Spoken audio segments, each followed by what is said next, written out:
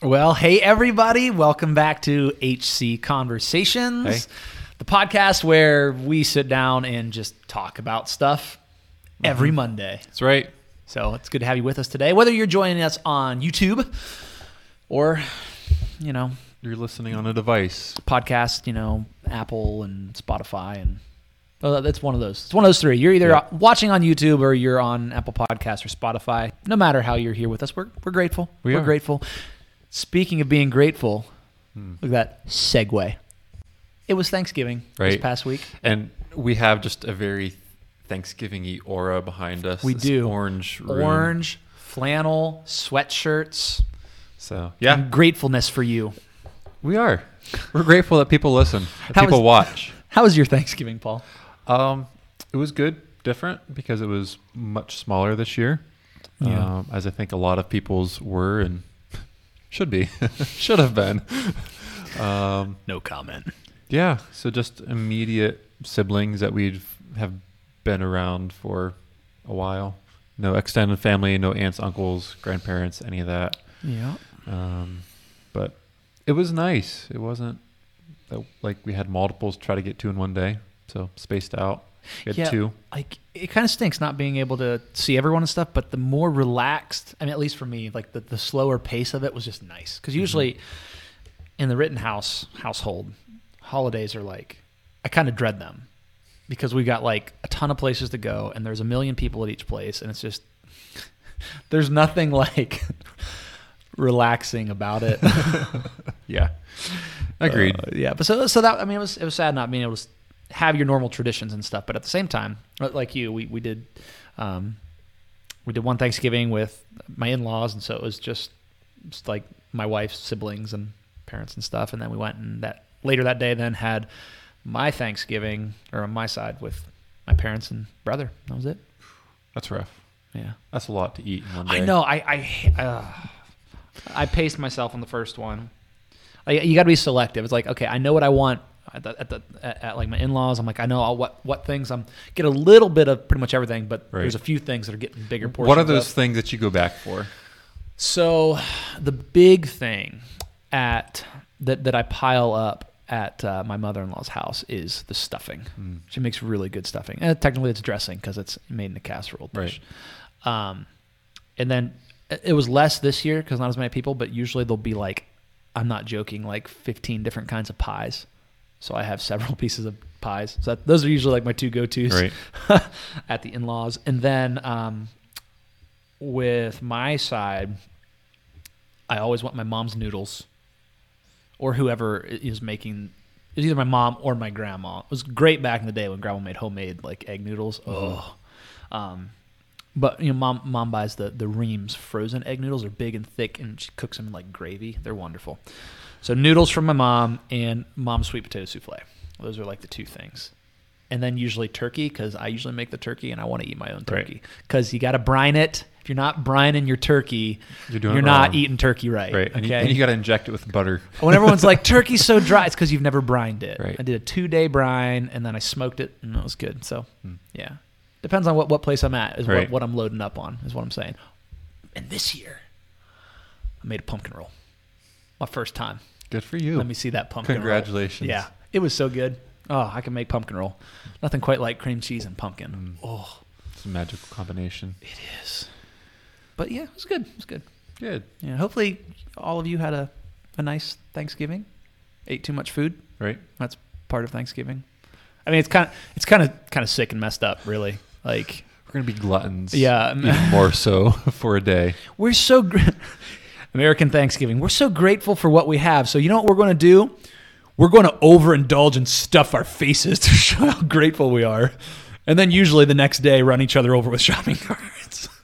Not this year. Not this year, okay, but yeah. So, All right, are we ready to jump into I think we are. the content that the people pay for?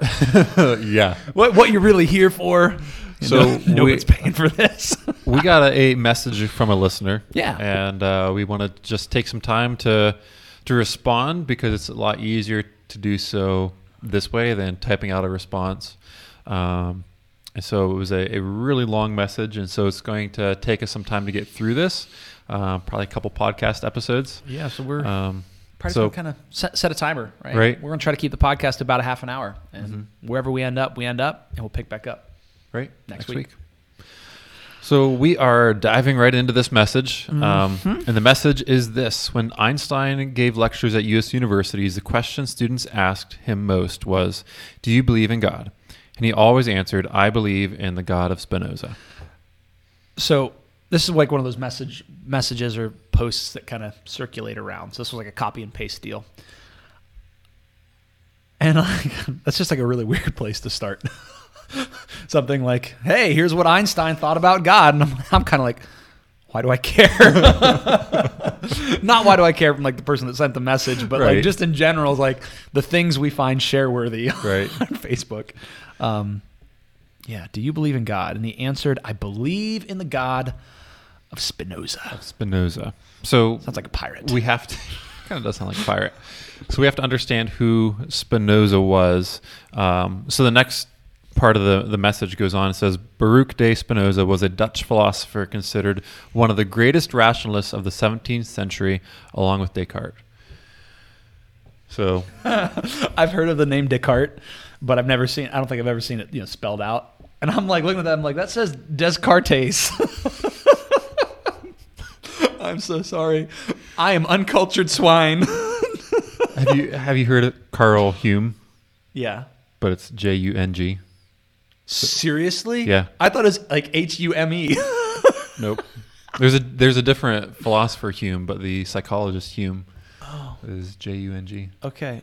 All right. So anyway, Baruch de Spinoza. So it says that Einstein would answer, I believe in the God of Spinoza, which upon research, that's actually true. He would say that along with other things. This was part of a longer answer that he would give. And what you kind of discovered with a quick Google search. Yeah. And reading multiple sources. There was not just Wikipedia. Right. Einstein was a deist.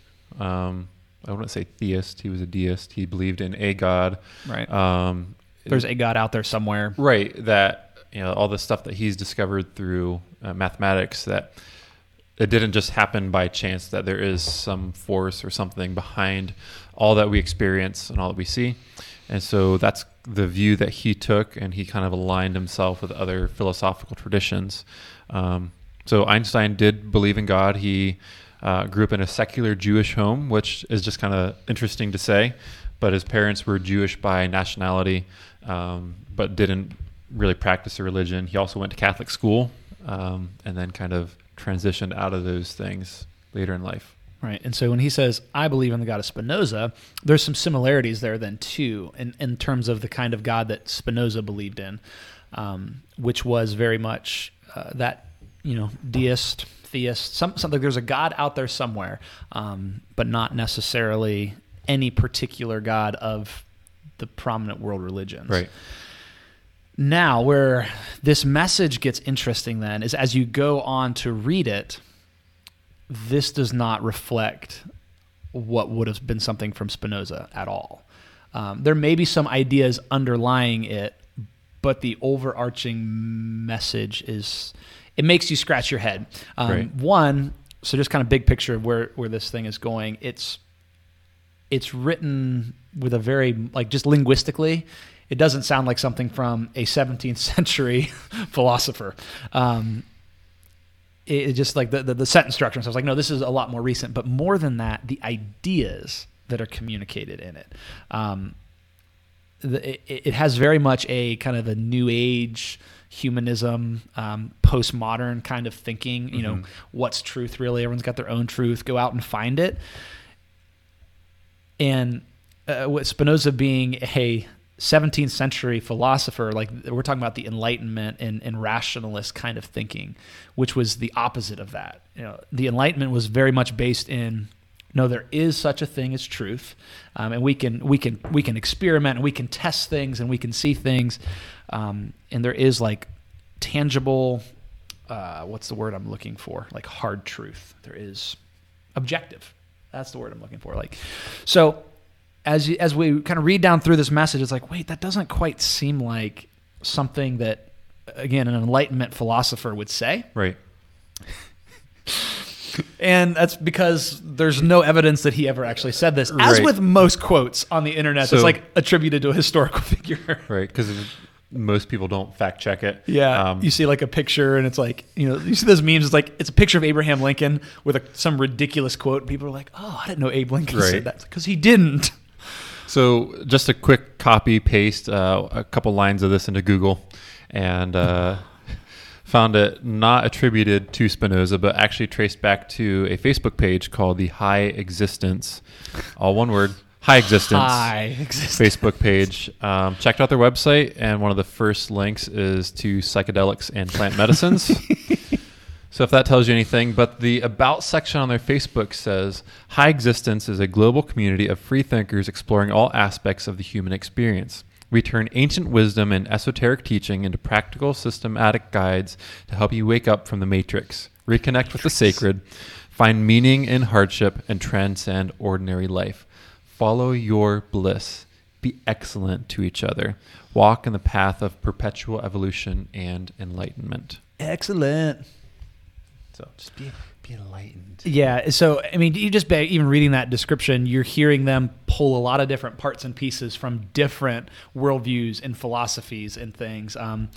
And it's it's new age. It's kind of humanist. It's postmodern, which is very much reflected in what we're going to read. Right. So even though this probably is not a quote from Spinoza, or maybe it's one of those things where there's like bits and pieces of him mixed in there, we're going to work section by section through this and respond to it from a Christian perspective in terms of, hey, does this jive with Christianity or Right. following Jesus? Where do they line up? And we say, yeah, we can take that. And where are parts that say, yeah, no, we just got to reject that entirely.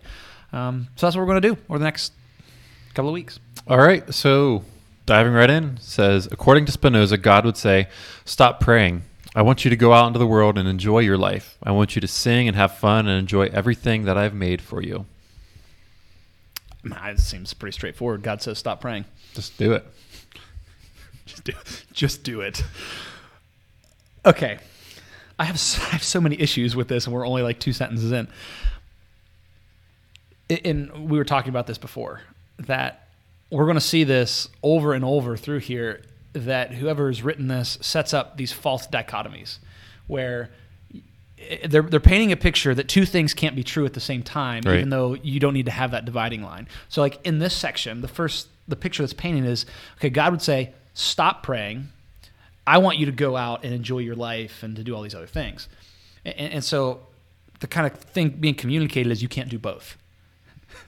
You either choose, am I going to be a person that prays, and by praying it's also, I feel like, inferring other religious or faith practices. So maybe you're talking about fasting, you're talking about meditation and reading scripture and that kind of devotional kind of inner life. Mm-hmm. And so you either choose, are you going to do that stuff, or are you going to enjoy your life? You can't do Right. both. You can't do both. And that's just not the case. That's not the true. case. We do that so often in life, though. Like we set up these false dichotomies and say it's either this or this. And it's like, well, no. It can be both. It can be Right. bits and pieces of both. It can be. So that's the first problem that I would have with it. Right. And so for Spinoza to say, God would say, he was a rationalist, Enlightenment thinker. They didn't believe in God. Not usually like in a personal sense where God Right. would say something to Right. you. Although Spinoza believed all of his philosophy and moral codes came out of actually a metaphysical framework that he created, combined different religious systems, a lot of Eastern religions. So he didn't believe in a God per se, but rather that there was a creating life energy somewhere in the world. It's the force, Paul. It's the force. It kind of is the force is strong in It's you. the force. That's where George Lucas got his inspiration for the force. Maybe. So it's problematic for him to say, well, God would say, because that implies a personal God. Yeah, and it's interesting too. Coming out of the Enlightenment, and again, this is where it kind of makes you question: is this really Spinoza or not? He said God would say, "Okay, well, where's the evidence? Like, where's the rational?" You can make that claim, but everything out of kind of Enlightenment philosophy was, we can test and we can experiment and we can determine things that are true. Right. We talked beforehand too about America and our democracy and our founding documents. They're very much shaped by the Enlightenment, and you just listen to some of the words in it. We hold these truths to be self-evident, right? Like this is what we observe in the world. So yeah, it's like, well, God would say, okay, prove it, Baruch.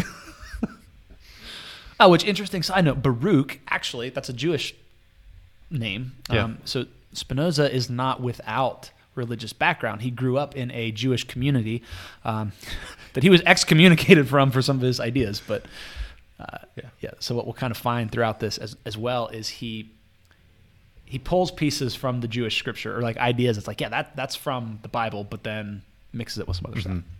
So we have a problem with him saying God would say, stop praying. Right. We have a problem with there being this false dichotomy that dichotomy. There's no enjoyment in prayer and spiritual things, but rather just go out, live your life. And that's where it comes in, though. Like you can tell that he has been influenced by the Hebrew scriptures, because that idea of, I want you to go into the world and enjoy your life. I want you to sing and to have fun and enjoy everything I've made for you. Yeah. Like, it's sad that within like a lot of Christian theology, we've lost some of that, where it's like, no, it's not, you're not allowed to have fun. But that is deeply ingrained in Scripture of, I've made all this to you, go enjoy it. Right. Opening chapter of the Bible. Yeah, it's good. God creates a temple and everything in it is good. It's beautiful, and humanity is designed to live and to delight in those things that God has made. So yeah, we would agree with that statement. Yeah, enjoy everything that I've made for you. We see songs of just celebration and stuff in the Psalms. We see things like Song of Solomon that's just like this big celebration of like human intimacy and sex, and it's like, yeah, God said, go enjoy the things that I've made. Even taste and see the Lord is good. I mean, Song of Solomon. Yeah, did I just say that? No, you did. I did. What am I saying? I don't know. Ecclesiastes. Oh, yeah. Kohelet, some the more teacher, Solomon. Yeah. more ancient wisdom. He goes and searching for life and says, enjoy everything, everything under the sun. But at the end of the day, know that this is wisdom, to fear the Lord, and follow him. That's where the teacher that ends at. He's like, okay, yeah, enjoy life. But again, it's not the either or. Dedicate your life to God. Be a person of faith and enjoy your life. The two are not at odds. So again, a little piece of wisdom we could take there of, if you're like a Christian, maybe something we do need to work on is enjoying life more. And enjoying what God has blessed us with. And, joy is a good thing. Like, joy is a gift of the Spirit. That's right. We kind of ignore that one. Tell your face. Yeah. I have the joy of Jesus in my heart. Well, someone needs to tell your face. All right. So something we could take away, but yeah, a lot of half-truth in there. Right. All right, so moving on to the next statement. Stop going into those dark, cold temples that you built yourself and saying, they are my house. My house is in the mountains, in the woods, the rivers, lakes, and beaches. That's where I live and where I express my love for you. Okay. Same thing. Same thing. Same pattern of, don't go to those cold temples. So don't go to church buildings and temples and synagogues, holy places. Instead, go out into nature. That's where you'll find me. The picture that's painted is, okay, it's either one or the other. Right. You go to church and find God, or you go to nature, but you can't go to both places. You can't find them both places. And that's simply not true, because in Christian theology, there's two different streams of revelation. You have just general revelation, those things that are evident in creation of God, that everybody can just go out and see. Then there's special revelation, which would be the scriptures, the Bible. So, yeah, to say that you can't find them in either place, or that is just wrong. Yes. So you can find God both places. But then also, it makes a false assumption that God just kind of, okay, so this is, how do you say this? God is omnipresent, Paul. Like, God is everywhere. But the idea of a temple, the place that he dwells, the picture we're given is, well, God, in this little thing we just read, right, is either God dwells in a temple or God dwells in nature. But both of those are kind of wrong.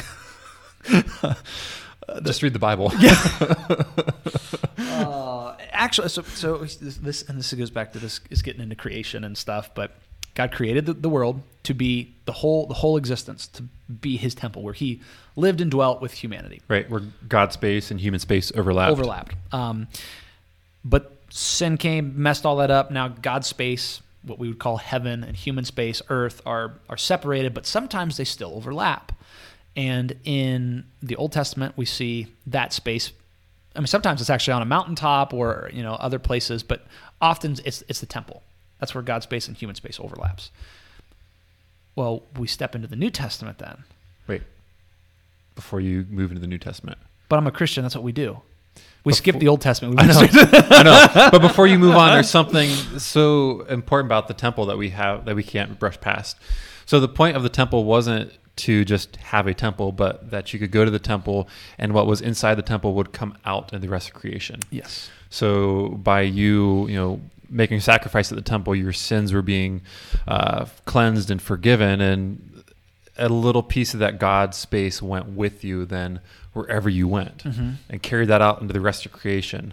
And sadly, we've forgotten that, and it was just about the temple and not taking what was happening inside the temple and letting it go out beyond the walls. Yes. Okay, so New Testament. So now we move on to the New Testament and Jesus. And Jesus, he comes, he lives, he does all this teaching, he introduces the kingdom of heaven, and he says, though, like when he's leaving, that he's going to send the Holy Spirit to come and to live, to dwell within his people. And so now the people of God are now the temple of God. Right. And the Apostle Paul fleshes this out in his writings. That he says, that the God's Spirit's coming to live within you. That don't you know that your body is a temple? That the presence, the power of God in His Spirit is living within His followers. And so, no, the temple's not a building. Did he actually even say something about stop saying that they're my house? That is a pet peeve of mine, actually. Like when churches or pastors will say, "Isn't it so good to be in the house of the Lord today?" And I'm like, this isn't the house of the Lord. It's just a building. Right. I mean, it's great, and I'm not saying that's not important, but we are, like the people, we are the temple. I think it's in Ephesians, I believe, where Paul says that that Jesus is the cornerstone, and then the foundation is the prophets and the apostles, and we're all being built up collectively to be the temple of God. Right. So yeah, there doesn't need to be the false dichotomy of can you find God in church? Can you find him in nature? The answer is yes, you can find him both places. Right. But to think that that's ultimately where he dwells, that to have an encounter with God, I have to go to one of those places, is just wrong on both sides. Mm-hmm. Again, the promise of God is his presence dwelling within you. And even that isn't, like, yes, he dwells within us as individuals, but we're way too individualistic in our culture and society. Right. Most of the time, when you see that word you in like the New Testament letters where Paul's fleshing this out, it's plural. Right. That the Spirit of God dwells within y'all. Collective, yeah. So there is something about that then, what is being attributed to our buddy Baruch here, that's just wrong. Because there's this kind of idea that you can go out into nature by yourself, mm-hmm. and you can experience, God and like his presence. Or you can go and sit in church by yourself. And it's like, well, actually, there's a communal aspect that God dwells in his people collectively. Yep. That if you ever try to do any of this on your own, just go, I'm going to go connect with God in nature. You miss out on all of that. Mm-hmm. So, and then Baruch says, that's where I live and express my love for you, talking about the rivers, lakes, the beaches. And so this kind of ties back in Pocahontas right now. The movie. Yeah, just around the river bend. Just around the river bend. Paint with all the colors of the wind. All the colors of the wind. Grandmother Willow. Yes. I mean, isn't that kind of what this is like? Yeah, it kind of is. So this gets back to a little bit what we said about the first section, that yes, God's creation is good and we can delight in it and we can experience God through his general revelation in his creation. But the fact that that's where he expresses his love for us, that's counter to the Christian doctrine that says the greatest picture of God and God's love is found in the person of Jesus. He's the perfect representation. Yeah, he is the perfect representation of the Father. Jesus was asked by his disciples, we want to see God the Father, and Jesus says, you've seen me. Mm-hmm. That's enough. Yeah. So to say that that's out, you have to go out in nature to experience God's love, that's just not true, because nature can be a cold, dark place, devoid of God's nature love. Nature is brutal, man. So if you want to experience the love of God, it's found in the person of Jesus, and it's also found collectively in his community, as that body represents mm-hmm. Jesus to the world, living out that love, that self-sacrificial love. Yeah, I mean, nature being brutal, isn't that one of the things that drove Darwin more towards like evolutionary theory and stuff, was just looking at nature and just like the cutthroat chaos of it? I think I heard that somewhere. It's probably true. That sounds good. Having read The Origin of Species. You did read it, didn't you? I did. Actually, I listened to it because it was a 21-hour audiobook. Did you listen to it on like 1.5 at least? I did. Okay, because that'd just be... actually, I'd really recommend it. It's actually a really good read. Yeah. But yeah, so okay, you find love out in nature. Well, yeah, I guess so. But not true love. You find pictures of love, but love in its essence. You have true love. Sly muck. Filth. Where was I?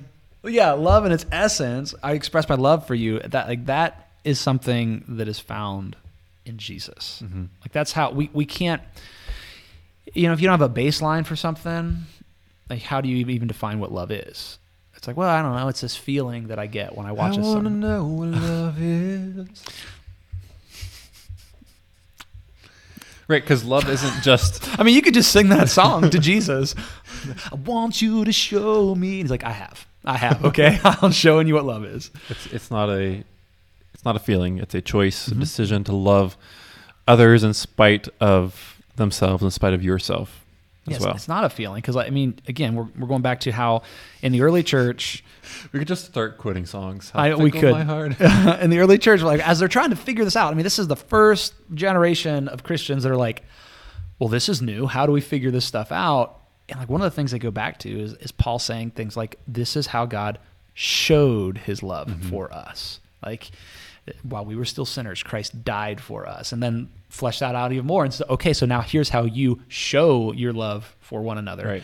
Right. It's by imitating that. So, you can experience God's love in different places, but the primary place is through the person. Right, and the fullest place yes. is through the person of Jesus, I think.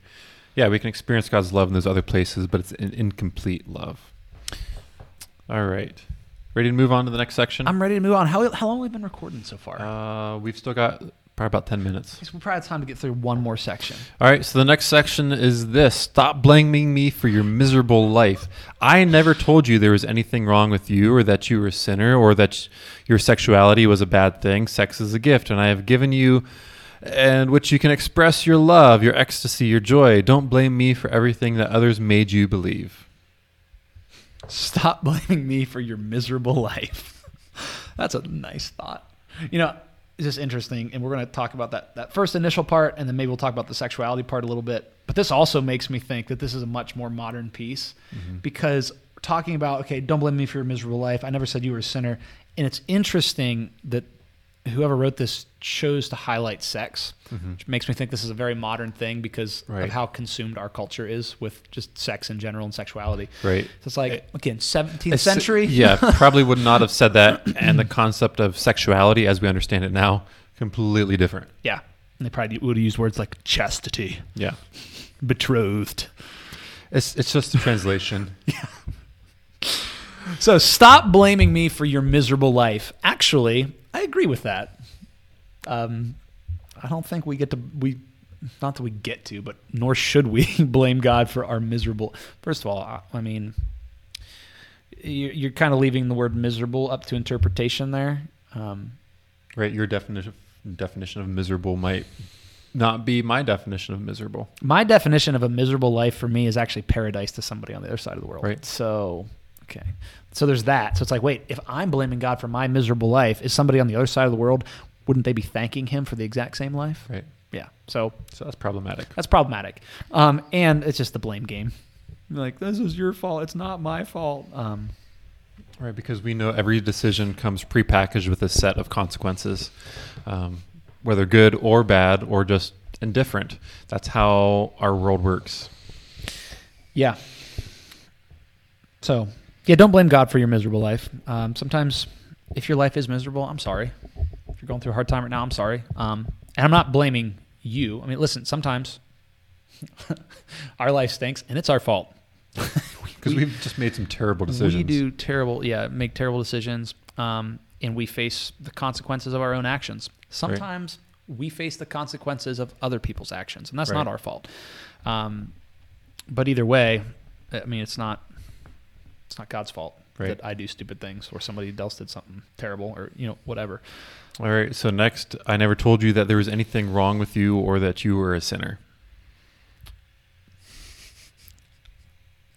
The Paul's letter to the church at Rome says all have sinned and fall short of the glory of God. God clearly did say that.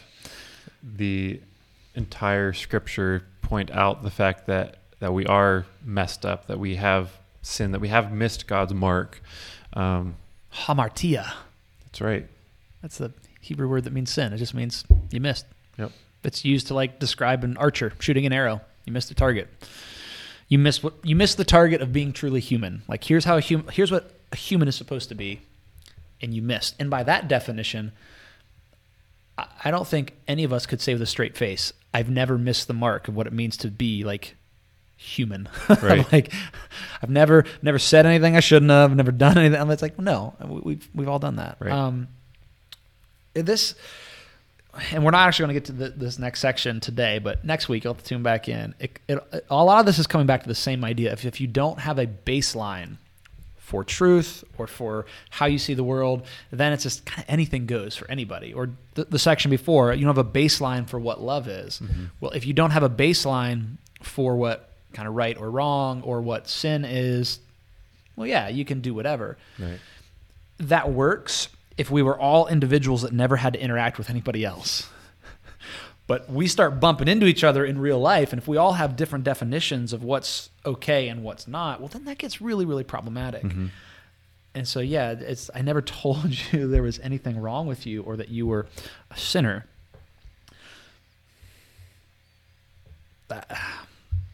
It's playing off of a picture of God that paints him as angry God, though. He is just a God that's going around and saying, you're terrible, you're all terrible, you're going to hell, it's horrible people, horrible and people. That comes up later on. That does come up. Message. Yeah.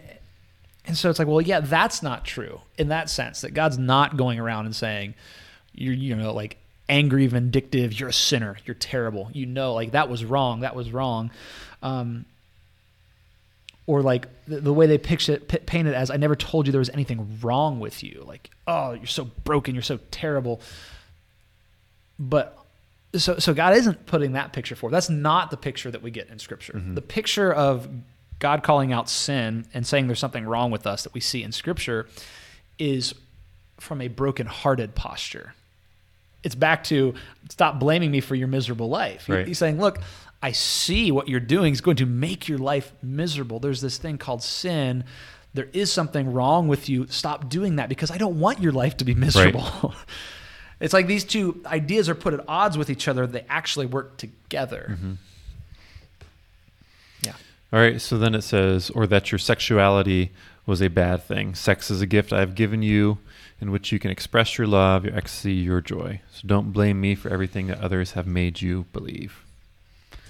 God never said sex was a bad thing. God created sex. The Bible doesn't ever say sex is a bad thing. No. It's, in fact, a culturally imposed idea that we have read into the text. Mm-hmm. Sex is a great thing. It's a great gift. Yeah, in which you can express your love, your ecstasy, your joy, but it's within the confines of a marriage relationship, of how God designed things to work, not in ripping other people to pieces, and just free sex, sleeping around, because that does a lot of damage emotionally.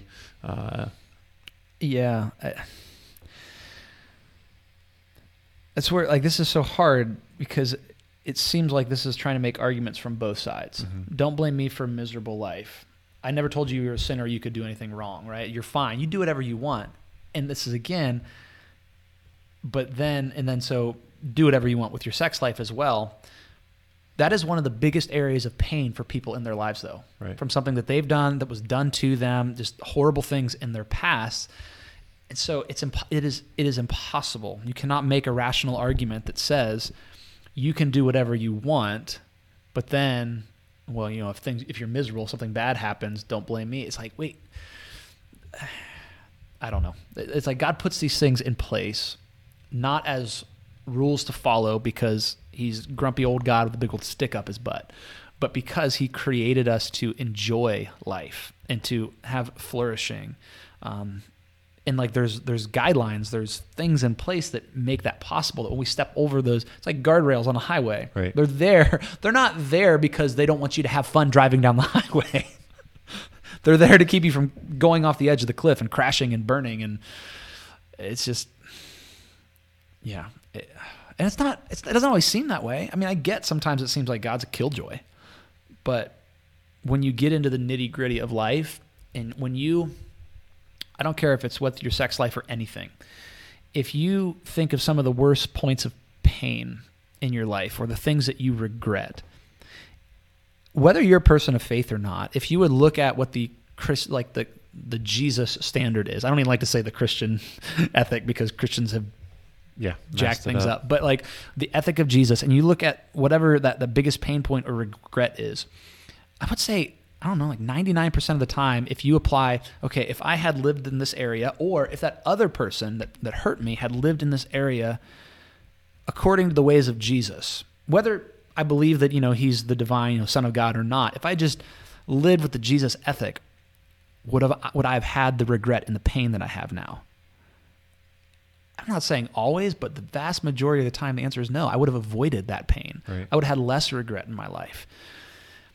And it's so hard for us to see in the moment because I want what I want, and like it feels right, but I don't know.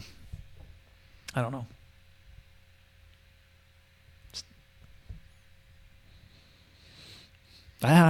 don't have anything else to say. It's just it's hard because I get that this idea, especially with sex and sexuality, that flies in the face of popular culture. I mean, everything about following Jesus pretty much does, but this area especially.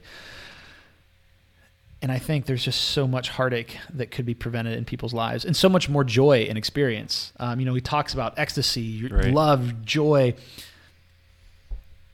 There's something that comes along with sexual intimacy, all of that joy and everything that is experienced in a more full way when you do it the Jesus way. And to someone that's not been in that boat, it's hard to explain it, I guess. Right. All right, so that's where we're at. We're out of time today to continue talking about Buddy Baruch, Buddy B. Our buddy Baruch.